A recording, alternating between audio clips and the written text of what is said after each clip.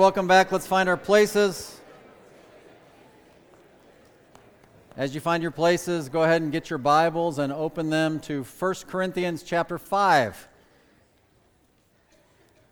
Excuse me, we're continuing in our systematic study through the book of 1 Corinthians. We are in the middle of chapter number 5 today. And as you're getting ready with your Bibles in 1 Corinthians chapter 5, let me just start off by asking you all a couple of questions. Who here is sick of sin? Yeah, amen. Whether it's your own or somebody else's that dumps over on you, amen? Who here can't wait for the millennium? Yeah, amen. No more sin, no more sorrow, no more death, no more tears, no more lost people. Listen, life is hard, right? It's messy. It's complicated. People do dumb things. They hurt themselves. They hurt others. And what we're looking at in 1 Corinthians chapter 5 is relational purity. Relational purity. That's kind of the theme in these two chapters, 5 and 6. And last week, if you were with us, we saw the necessity of exercising what we call church discipline of some publicly sinning members of a church. There were some terrible things that were going on in the church, and, well, the rest of the body of the church, for some crazy reason, didn't seem to mind that much.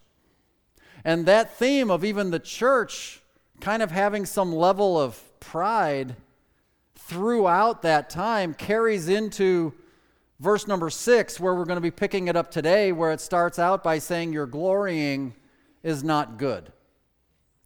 And the idea your glorying is not good, really what he's trying to communicate is that, listen, church, quit being so pious, quit being so proud of your spirituality, especially when there's sin in the camp.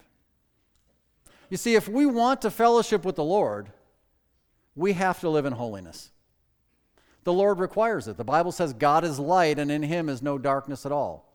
If we walk in darkness, if we think we're fellowshipping with the Lord but we walk in darkness, we're kidding ourselves. We're lying. It's just not true.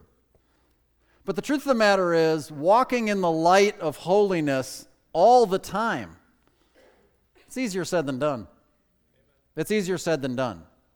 So what we're going to see today as we continue in chapter 5 is what I've titled this message is God's Guide to Sin-Free Living. I think He gives us a guide to living sin-free. Now, if that interests you, right, wouldn't it be great? I mean, just think about it. Wouldn't it be great if we could actually live that way today? I mean, how different would your daily, weekly routine look if you weren't engaged in sin and people around you weren't engaged? You almost can't imagine it. You almost can't imagine it because it's everywhere, right? Well, listen, we may never achieve sinless perfection on this planet, and that is true. We'll never fully achieve sinless perfection on this planet. But you know what? We can live victoriously. We really can. Sin does not need to reign in our mortal bodies anymore. And that's really what we're going to look at. And you know what? It's not that hard to figure out. What we're going to see today is a review of some things that probably a lot of you already know. And so with that in mind, we're only going to look at 3 verses, 1 Corinthians 5, 6, 7, and 8. Go ahead and follow along. Your glorying is not good. Know ye not that a little leaven leaveneth the whole lump? Purge out therefore the old leaven, that ye may be a new lump, as ye are unleavened. For even Christ our Passover is sacrificed for us. Therefore let us keep the feast, not with old leaven, neither with the leaven of malice and wickedness, but with the unleavened bread of sincerity and truth. That's all we're going to look at.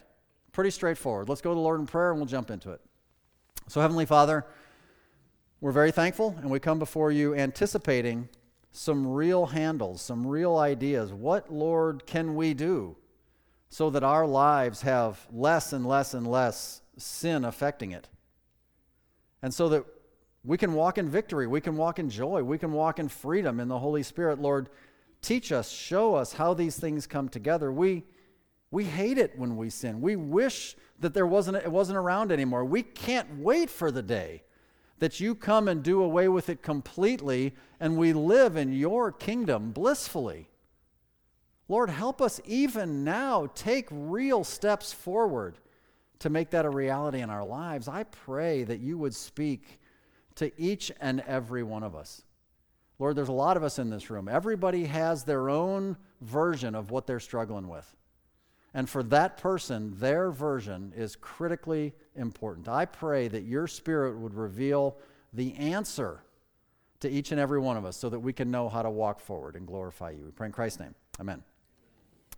Well, if we're going to see this guide to sin-free living, we're going to start with our very first point, and that is purity must be established. It must be established. And so he says, your glorying is not good. And then he says, know ye not that a little leaven leaveneth the whole lump? And if we looked back at the context directly refers to some gross sexual perversion that was going on in the church at that time. But the way he asked that question, know ye not that a little leaven leaveneth the whole lump? It's like he's saying, don't you realize that, church? He's saying, have you forgotten that just a little bit affects everybody? Don't you realize that? Now, in case you're not used to the terminology, leaven literally is just the yeast that you put in bread dough. You put a little bit in, right? And it permeates through all of the dough. And when it does, it causes the dough to rise. You don't put leaven in bread, then the bread doesn't rise, right? But when the leaven gets into the bread and it permeates through the whole lump, notice this. What it really does, it transforms it into a different substance. It transforms it into something that it was not previously. And with bread, it makes it rise when it bakes, for example. So what he's trying to tell us is that there's no area that it doesn't affect. Leaven with bread, sin with your lives. That's what he says. A little affects all. And you know what it does? It makes you somebody you've never been before. It turns you into an entirely different person. Which, by the way, especially for you young people, that's good to know. Because there's all kind of pressures on you these days to just dabble with sin just a little bit. And sometimes you're not always thinking about the long-term effects that it's going to have on you. Listen, we adults are not immune to it. But man, when you're young, the pressure is on you to just try just a little bit. And when you do that, man, it just gets in there. And before you know it, you're sorry.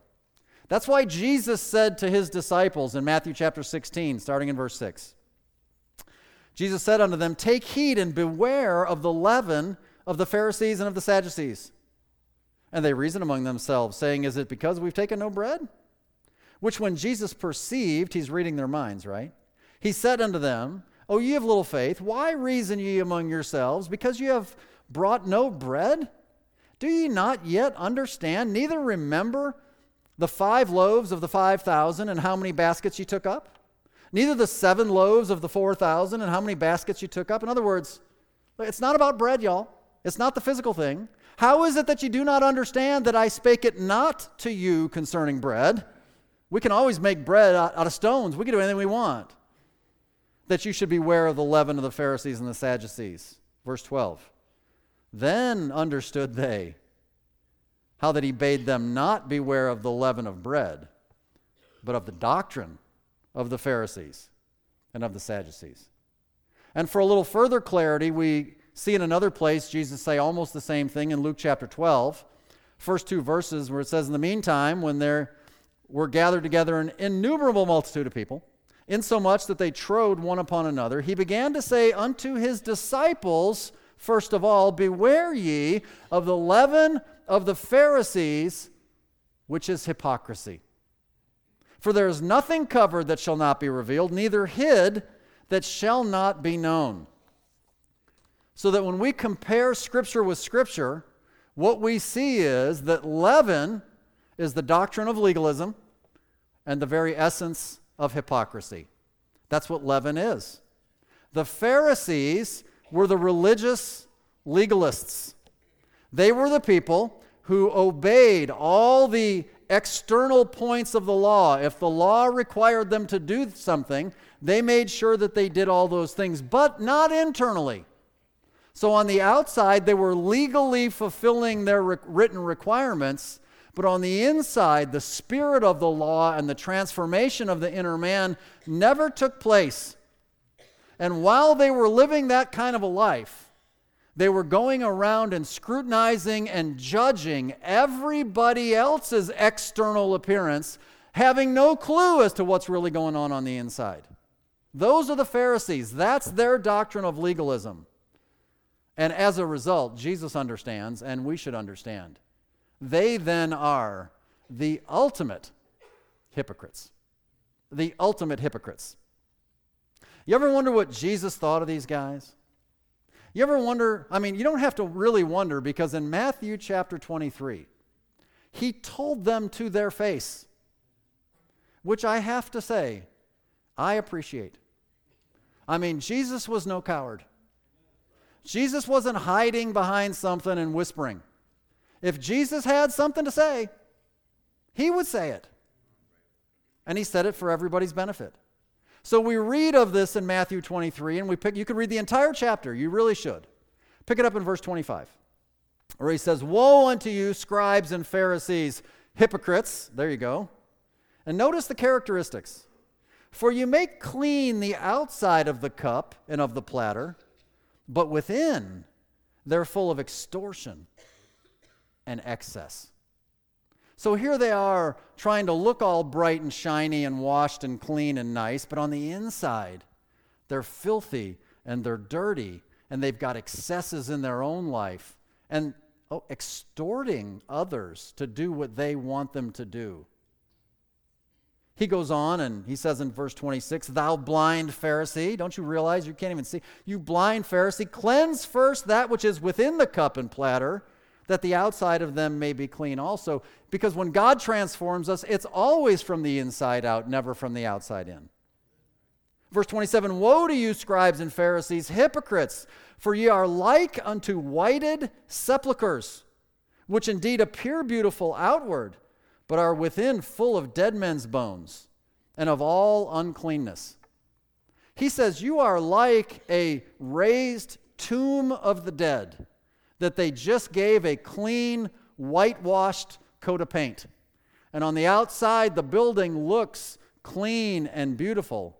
But what's on the inside? Dead men's bones. That's you, Pharisee. That's you, hypocrite. And it's all connected with the leaven. What they espoused, Jesus calls leaven. Now, what's written in verse number 6, "A little leaven leaveneth the whole lump," that phrase is repeated exactly in another place. That's Galatians 5 and verse number 9.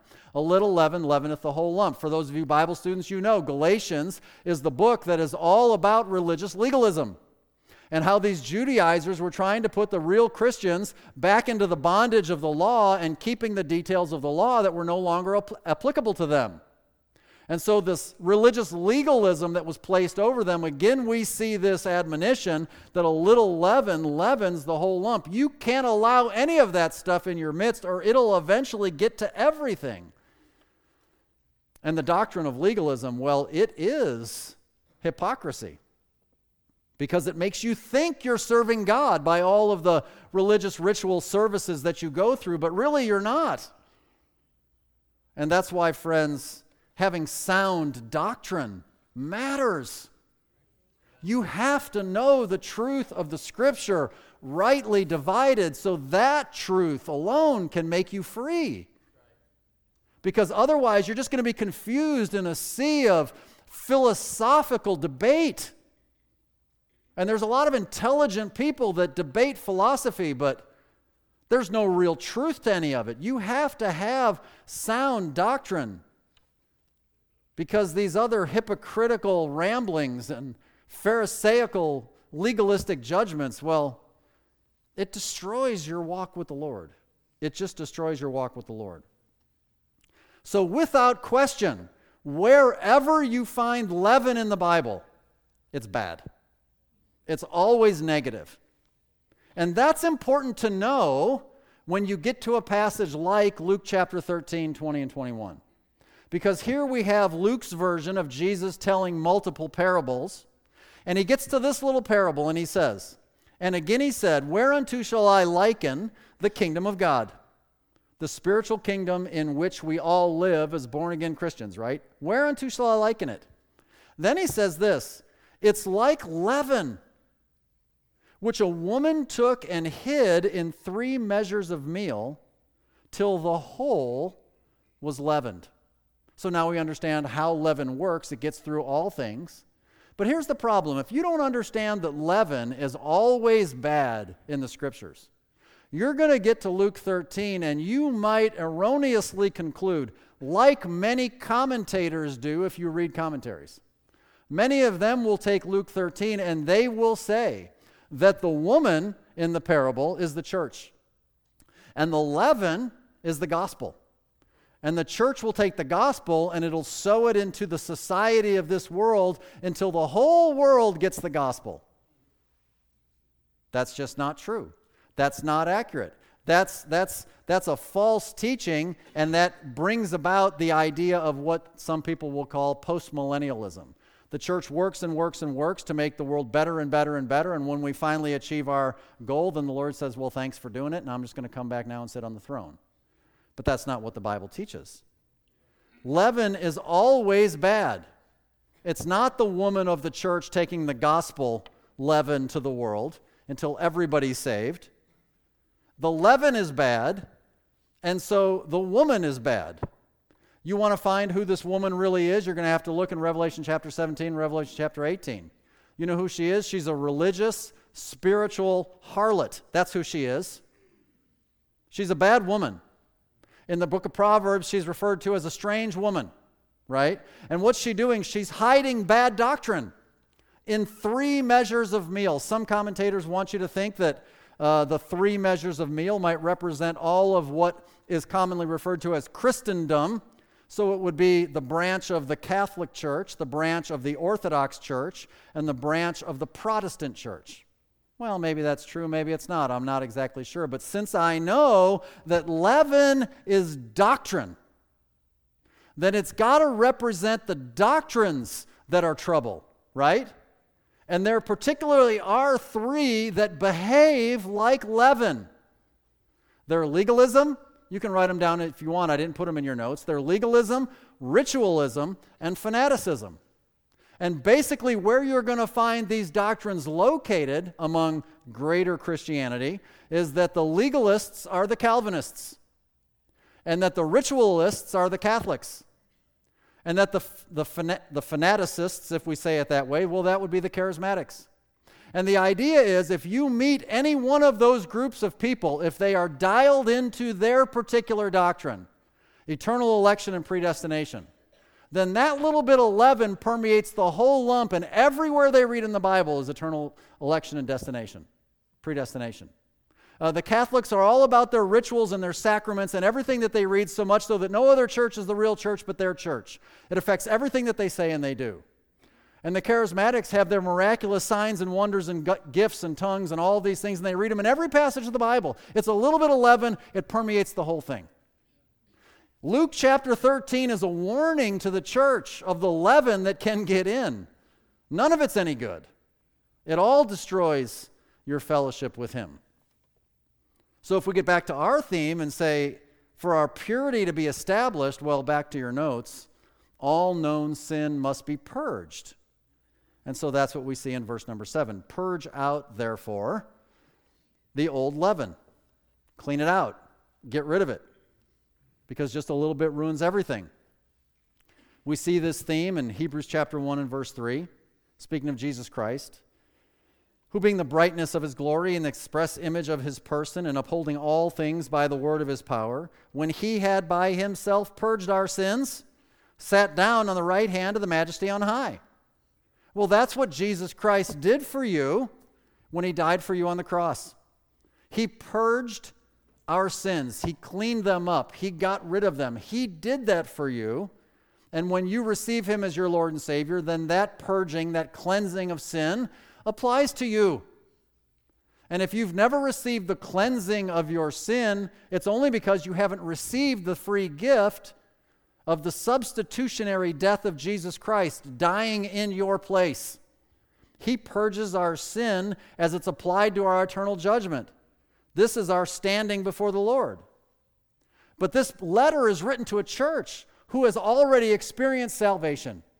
So there has to be some purging for us as we continue to walk with the Lord, because the truth of the matter is, even though we receive Christ as our Savior, we all still struggle with the world, the flesh, and the devil. We all have problems. So the question becomes, and this is a great question you could talk about over lunch today, what should a Christian do when he sins? What should a Christian do when he sins? And the typical answer that everybody is going to give is really not the right answer. You might be surprised. The typical answer most people would give is, well, he should confess it. He should confess it. You say, how do you know that? You say, well, 1 John 1:9. If we confess our sins, he's faithful and just to forgive us our sins and cleanse us from all unrighteousness. You say, yeah, well, that's good. Isn't that good? Well, okay, yeah, it's good. There is a particular application of 1 John 1:9, but it's not the whole answer. It's not the complete answer. Because the Lord has a lot more for us that we need to understand. So let's stick with the Pauline epistles. Let's stick with Paul writing to the churches, and the only other Pauline reference to the word purge. It's in 2 Timothy 2:21. 2 Timothy 2:21. If a man therefore purge himself, so it's something we do. It's something a Christian has to do. It's not what Jesus did. That's not what we're talking about. If a man therefore purge himself from these, he shall be a vessel unto honor, sanctified and meet for the master's use, and prepared unto every good work. So establishing purity in your life and the purging out of the leaven of sin in your life is a prerequisite to being used by God, prepared unto every good work. You can't serve the Lord in power and effectiveness if there's sin in your life. And so he says, if a man therefore purge himself from these. Well, you guys have been in English class long enough to know that that refers to something, doesn't it? So we have to go back and figure out what the two things are it refers to. Well, we're going to go back to verses 19 and 20. First and foremost, it applies to you individually, like it says in verse 19. It deals with your iniquity. Individually, you need to purge yourself of your own iniquity, of your own sin. 2 Timothy 2:19, nevertheless the foundation of God standeth sure, having this seal, the Lord knoweth them that are his. So if you are truly born again and in the family of God, hopefully you know it. God knows it, right? And let everyone that's in that category that nameth the name of Christ depart from iniquity. That's what you're to do. You're to purge yourself from these things that try and work their way into your life and stain your soul and eventually permeate into everything that you do, because you can't stop it. So there's an individual application with your iniquity, but there is also a corporate application, and that is what we call and see in the scriptures dishonorable vessels. Dishonorable vessels, because 2 Timothy 2:19 is followed by, you ready for this? 2 Timothy 2:20. Which says, but in a great house there are not only vessels of gold and of silver, but also of wood and of earth, and some to honor, the ones of gold and silver, and some to dishonor. If a man therefore purge himself from these vessels of dishonor, right, then he'll be clean and usable for every good work. Well, this particular context takes us back to the literal context of 1 Corinthians chapter 5, where they had to exercise church discipline. They found some very dirty vessels in their church. And the Holy Spirit, through Paul, says, they've got to go. They've got to go. And so you're going to purge yourself of dishonorable vessels. Listen, just because you're saved and your sins have been forgiven does not mean you don't still struggle with sin. We know that. King David, this is an Old Testament reference, but it's a really good picture of our lives. In Psalm 51 and verse number 7, King David said this, "Purge me with hyssop, and I shall be clean. Wash me, and I shall be whiter than snow." What's going on at this point in his life is that King David, in my opinion, is a beautiful picture of a New Testament Christian believer, because David, unlike others in the Old Testament, received something called sure mercies. God had mercy on David in areas where David deserved legal punishment, including the death penalty, and did not exercise it upon David. David received sure mercies. Others in the Old Testament didn't receive sure mercies. David had, as a result, what we enjoy in the New Testament, eternal security. Your salvation can never be lost. But in the Old Testament, that wasn't the case. The Holy Spirit of God would come on people. He would leave people. There's so much evidence for that. So in this case, David is a picture of a New Testament believer. But if you remember what was going on and what he's asking God to cleanse him from, was that interaction he had where he stole another man's wife named Bathsheba. And so he was impure in some sexual conduct. And he knew that he was dirty. And he had to be purged of that sin. In Proverbs chapter 16, we learn an amazing truth. It says in verse 6, "By mercy and truth iniquity is purged, and by the fear of the Lord men depart from evil." You want to purge the iniquity from your life? Well, you need some mercy and you need some truth. David received mercy because he was willing to be truthful with the Lord, right? It says, "By the fear of the Lord men depart from evil," which means you now know why some men won't depart from evil. They have no fear of the Lord. You know what should keep you clean? The fear of the Lord. You know what should cause you to pause before you engage in that wicked act, sir, ma'am? That God is watching, and He will make all accounts right one day. That fear of the Lord ought to keep you between the white lines. It really ought to. And that's what He says. People who don't depart from evil, well, they don't fear the Lord. Once purity is established or reestablished, as the case might be in your life, we need to go to the next point, and that would be that purity must be embodied. It must be embodied. We're back in verse 7, and it says, "Purge out therefore the old leaven, that you may be a new lump." A new lump. So praise the Lord, man. We're new creatures. Praise the Lord, we get a fresh start. I don't know about you. Your story might be different. Maybe you were saved at a very young age. Maybe you didn't have a past that was a little ugly, that was a little dirty. I did have that. When I came to know the Lord, man, that day I bowed my head and received the Lord. I'm telling you, it was a fresh, new day. I saw the whole world differently. The birds sang a little louder. The grass was a little greener. The sun shined a little brighter. Everything was just new. I felt it. I couldn't describe it. I just knew God gave me a redo. He gave me a do-over. And I thought, oh my, this is unbelievable. Now, maybe you didn't feel something like I felt it. It doesn't really matter. The truth of the matter is, that's what He gives you in salvation. But the truth also is that even after your salvation, people find themselves, intentionally, unintentionally, dabbling with leaven. It gets all up in their world, and they need another do-over, don't they?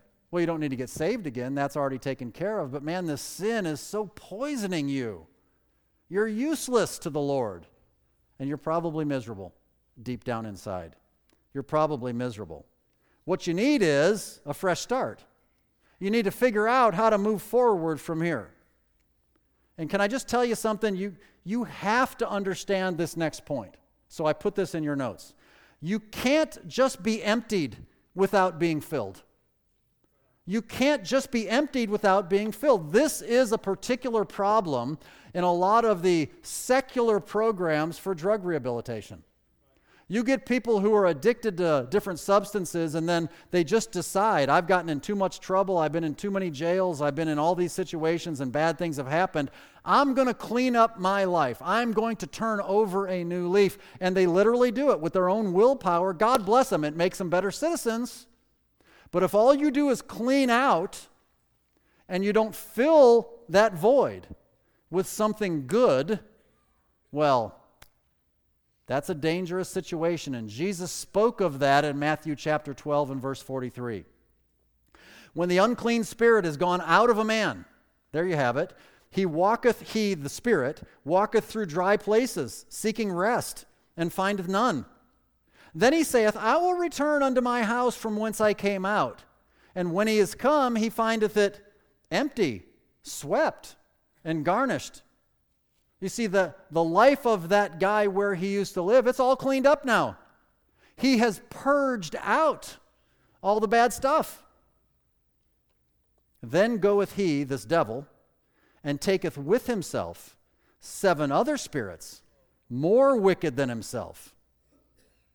And they enter in and dwell there. And the last state of that man is worse than the first. And Jesus says, even so shall it be also unto this wicked generation. So there is something about you clean up your life. It's empty, it's swept, it's put in order, and it's garnished. That garnishing is a beautifying. And I believe the Lord is pointing towards a religious garnishing.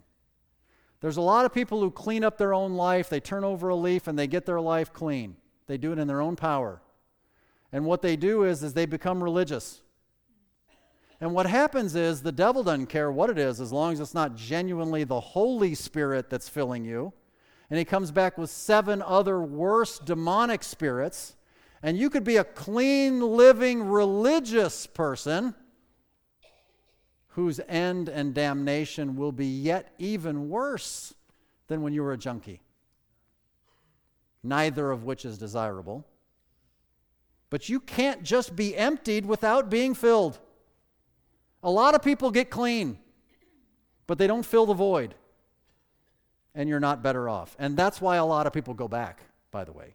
That's why a lot of people go back to their old habits. But then he introduces in verse number 7 this statement. It's kind of interesting. Right here he says, you may be a new lump as ye are unleavened. And he says, for even Christ our Passover is sacrificed for us. Because the Passover, the Old Testament feast, and we're going to look at that in a second, is embodied in the person of the Lord Jesus Christ. Christ our Passover. So with that in mind, I want you to turn with me and look in Exodus chapter number 12, and I want to read for you where the Passover is initiated. And the context is the children of Israel in bondage to Egypt, a type of the world, and they finally get a deliverer, a redeemer to show up. His name is Moses. And they go and they pour out these 9 different plagues over Egypt to eventually set the children of Israel free from their bondage and let them go out into the wilderness and eventually make it to the promised land. And the 10th plague was the death of the firstborn, and that's what we read in Exodus chapter 12.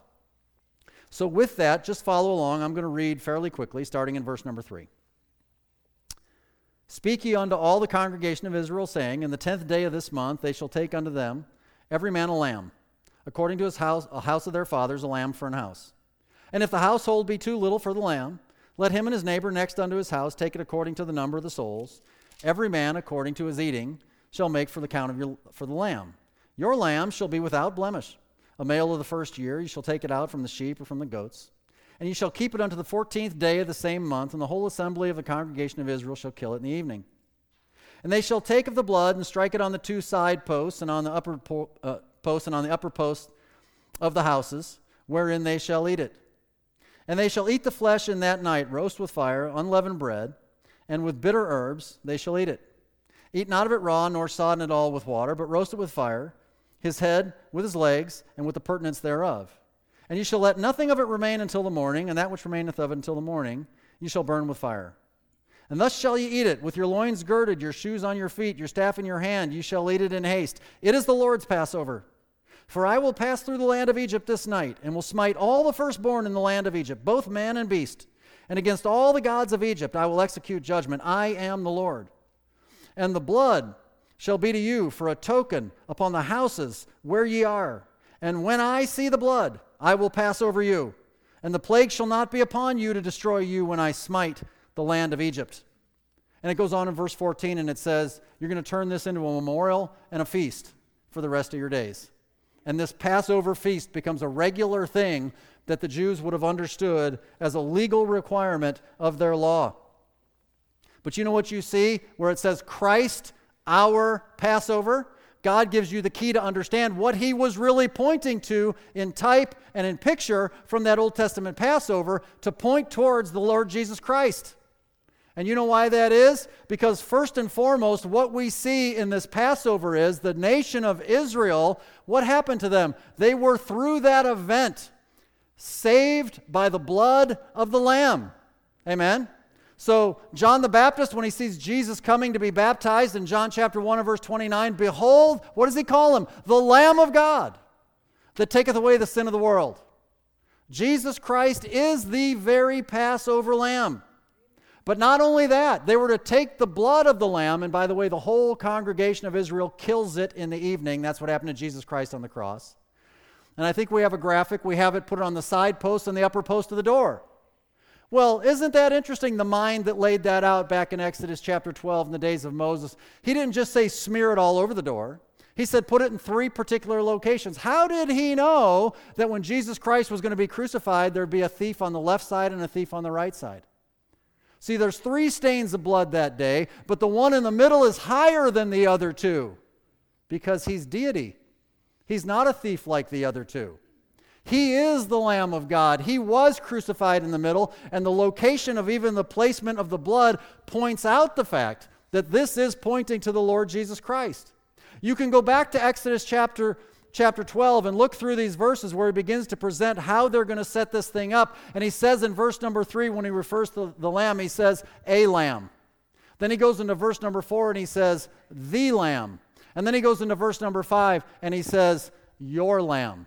Well, isn't that interesting progression? Because if you're going to be saved by the blood of the lamb, you first and foremost need to get yourself a lamb. But let me just tell you, it can't just be any lamb. You better get the Lamb, which is the Lamb of God. But even having the understanding that there is one and only one Lamb of God, until you make it your lamb, you're not saved by the blood. You're not saved by the blood. What is the mind that put that thing together? And you go all the way down to verse number 13 of Exodus, and he says, when I see the blood, I will pass over you in judgment.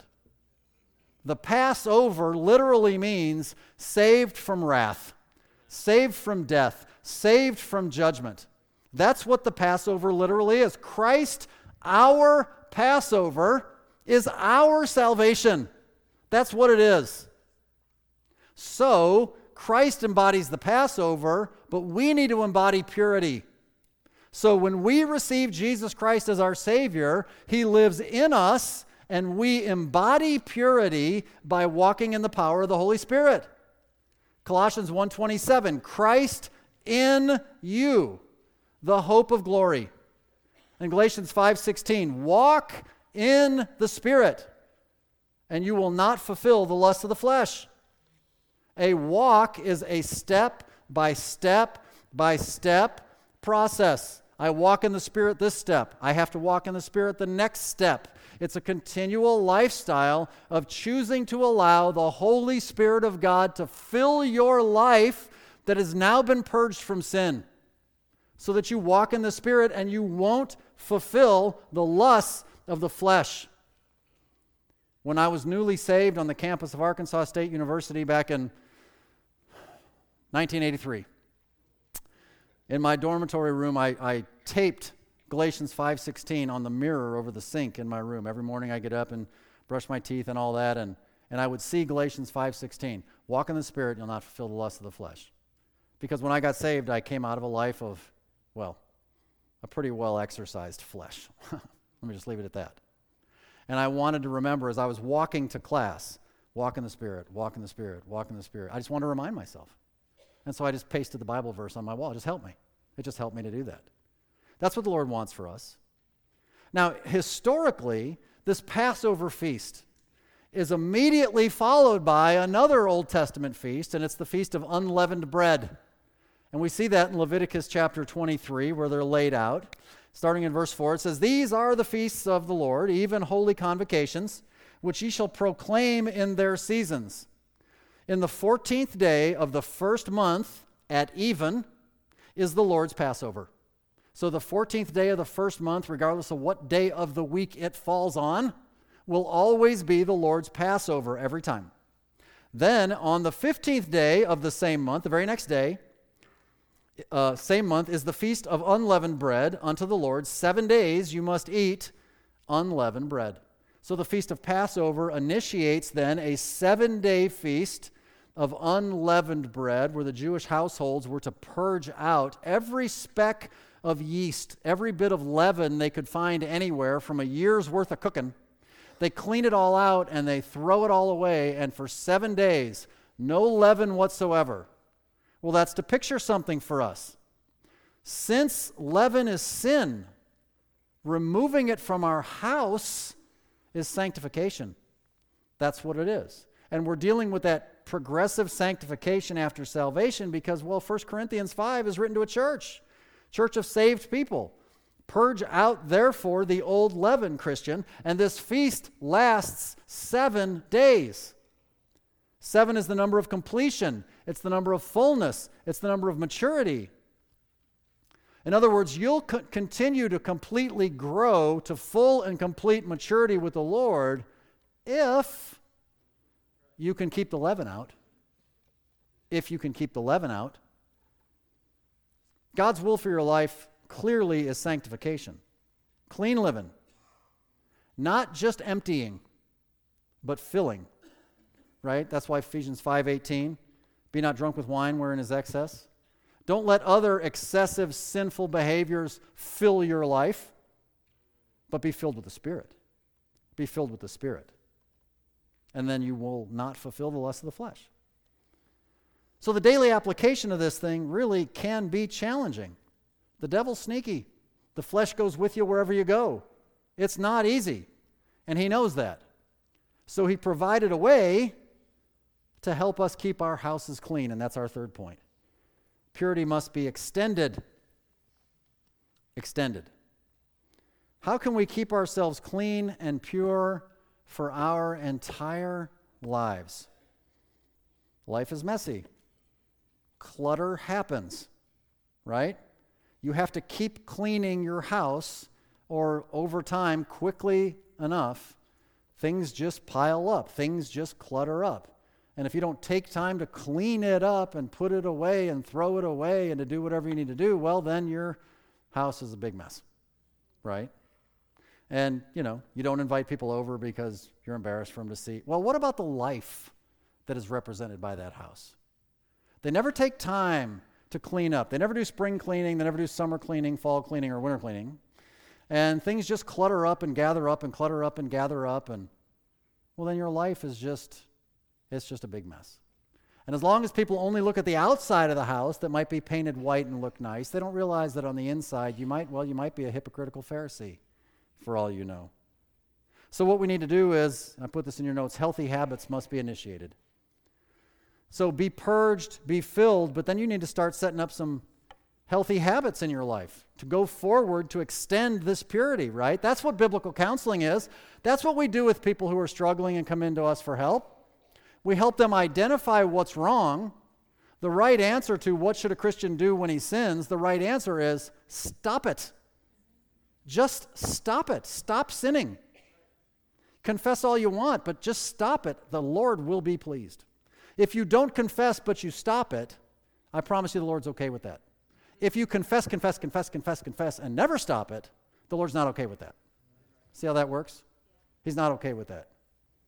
So, some healthy habits need to come in, right? 2 Timothy chapter 3, verse 16, all Scripture is given by inspiration of God. It's profitable for doctrine, setting the standard of what God expects, for reproof, the areas that you have blown it, for correction, the ways that you can get it right.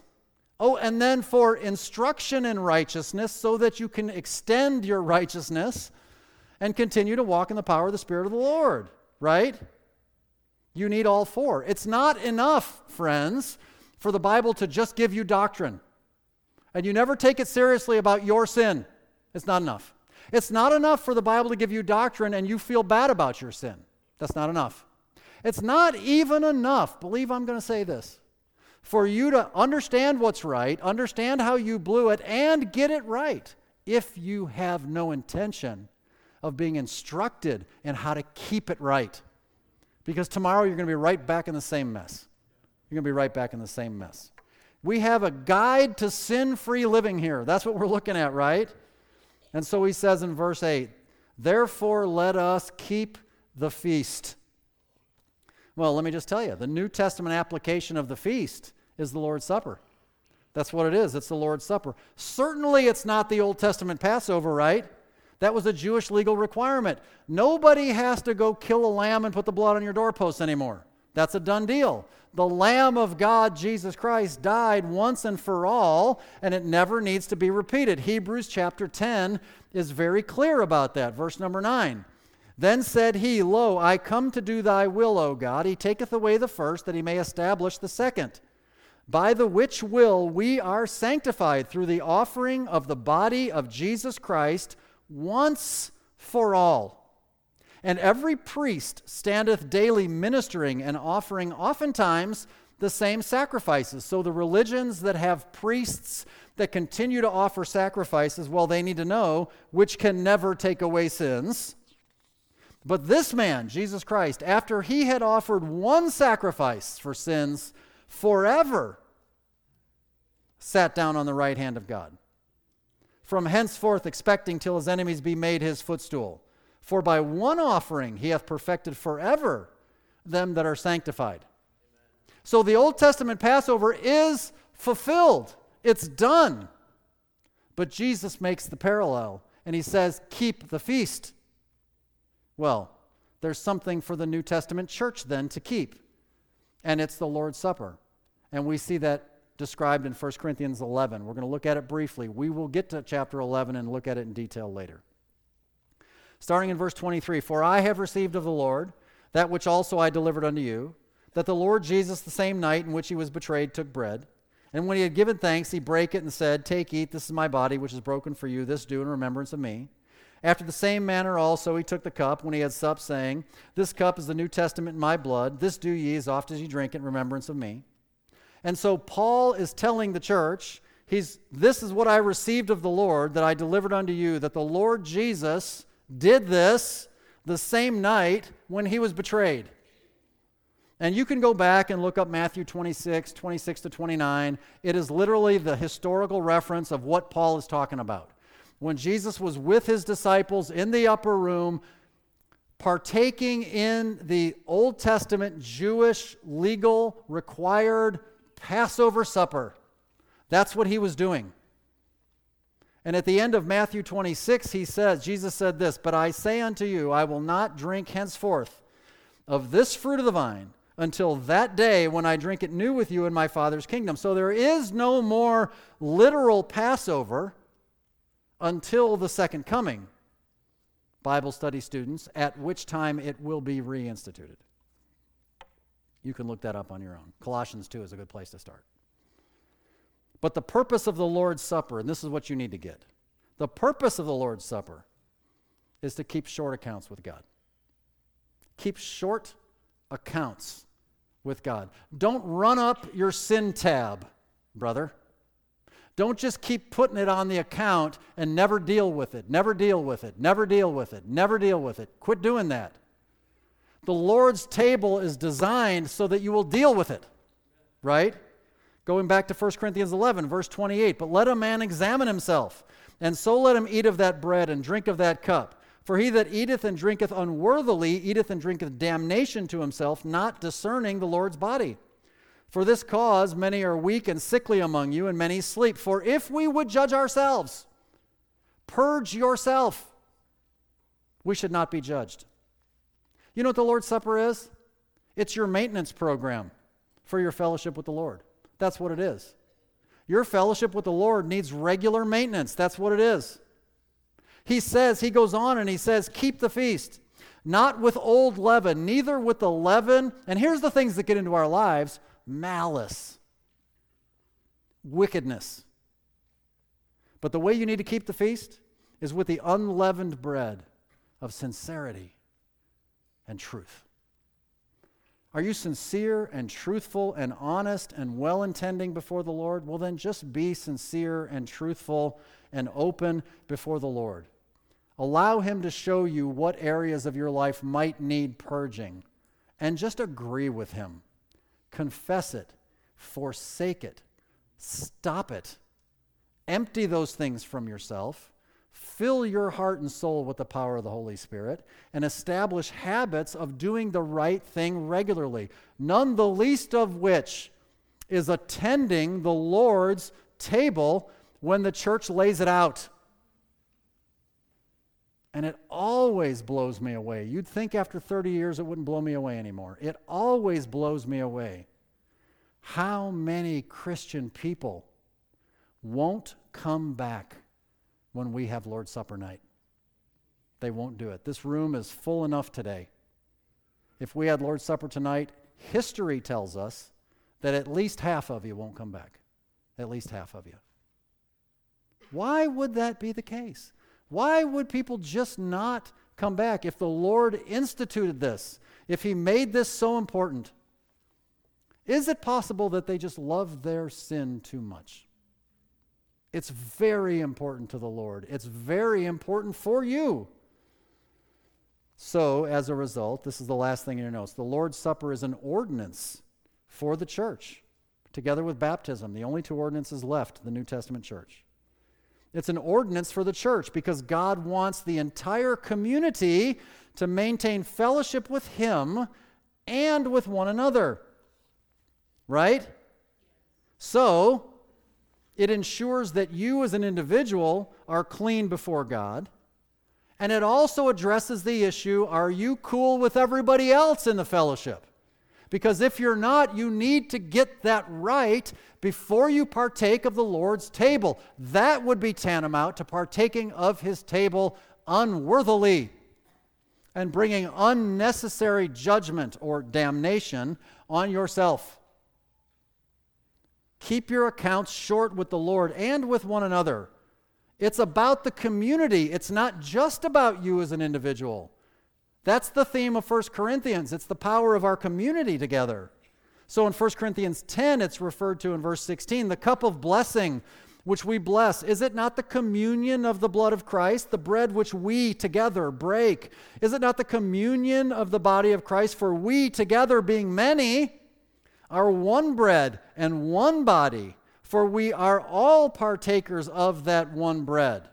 It's the communion, it's the community. We have things in common. See the root of the word. So in 2 Corinthians 6:14, be ye not unequally yoked together with unbelievers. For what fellowship hath righteousness with unrighteousness, and what communion hath light with darkness? Listen, it's not that hard. It's just not that hard. You can have victory over your sin. Yes, I know you'll never achieve sinless perfection. That's why there's a procedure. Any particular time that you fall, there's a way to get back up again. And that's the issue. It's not unlike your relationship with your spouse if you're married. Your relationship with your spouse is a very close, personal, intimate relationship. But if you don't learn how to make regular adjustments along the way, there's going to be trouble in Happy Valley, let me just tell you. Known sin must be purged. A new life must be filled, and new habits must be followed. And if you will do that, you know what? You're going to have joy in your life. You're going to enjoy your Christian experience. It won't be easy, but the Lord will be with you, and the fellowship will be sweet. I don't know which of those steps best describes you, but I'm going to give you the chance to respond to them. Let's do that now. Let's pray. Heavenly Father, Lord, we do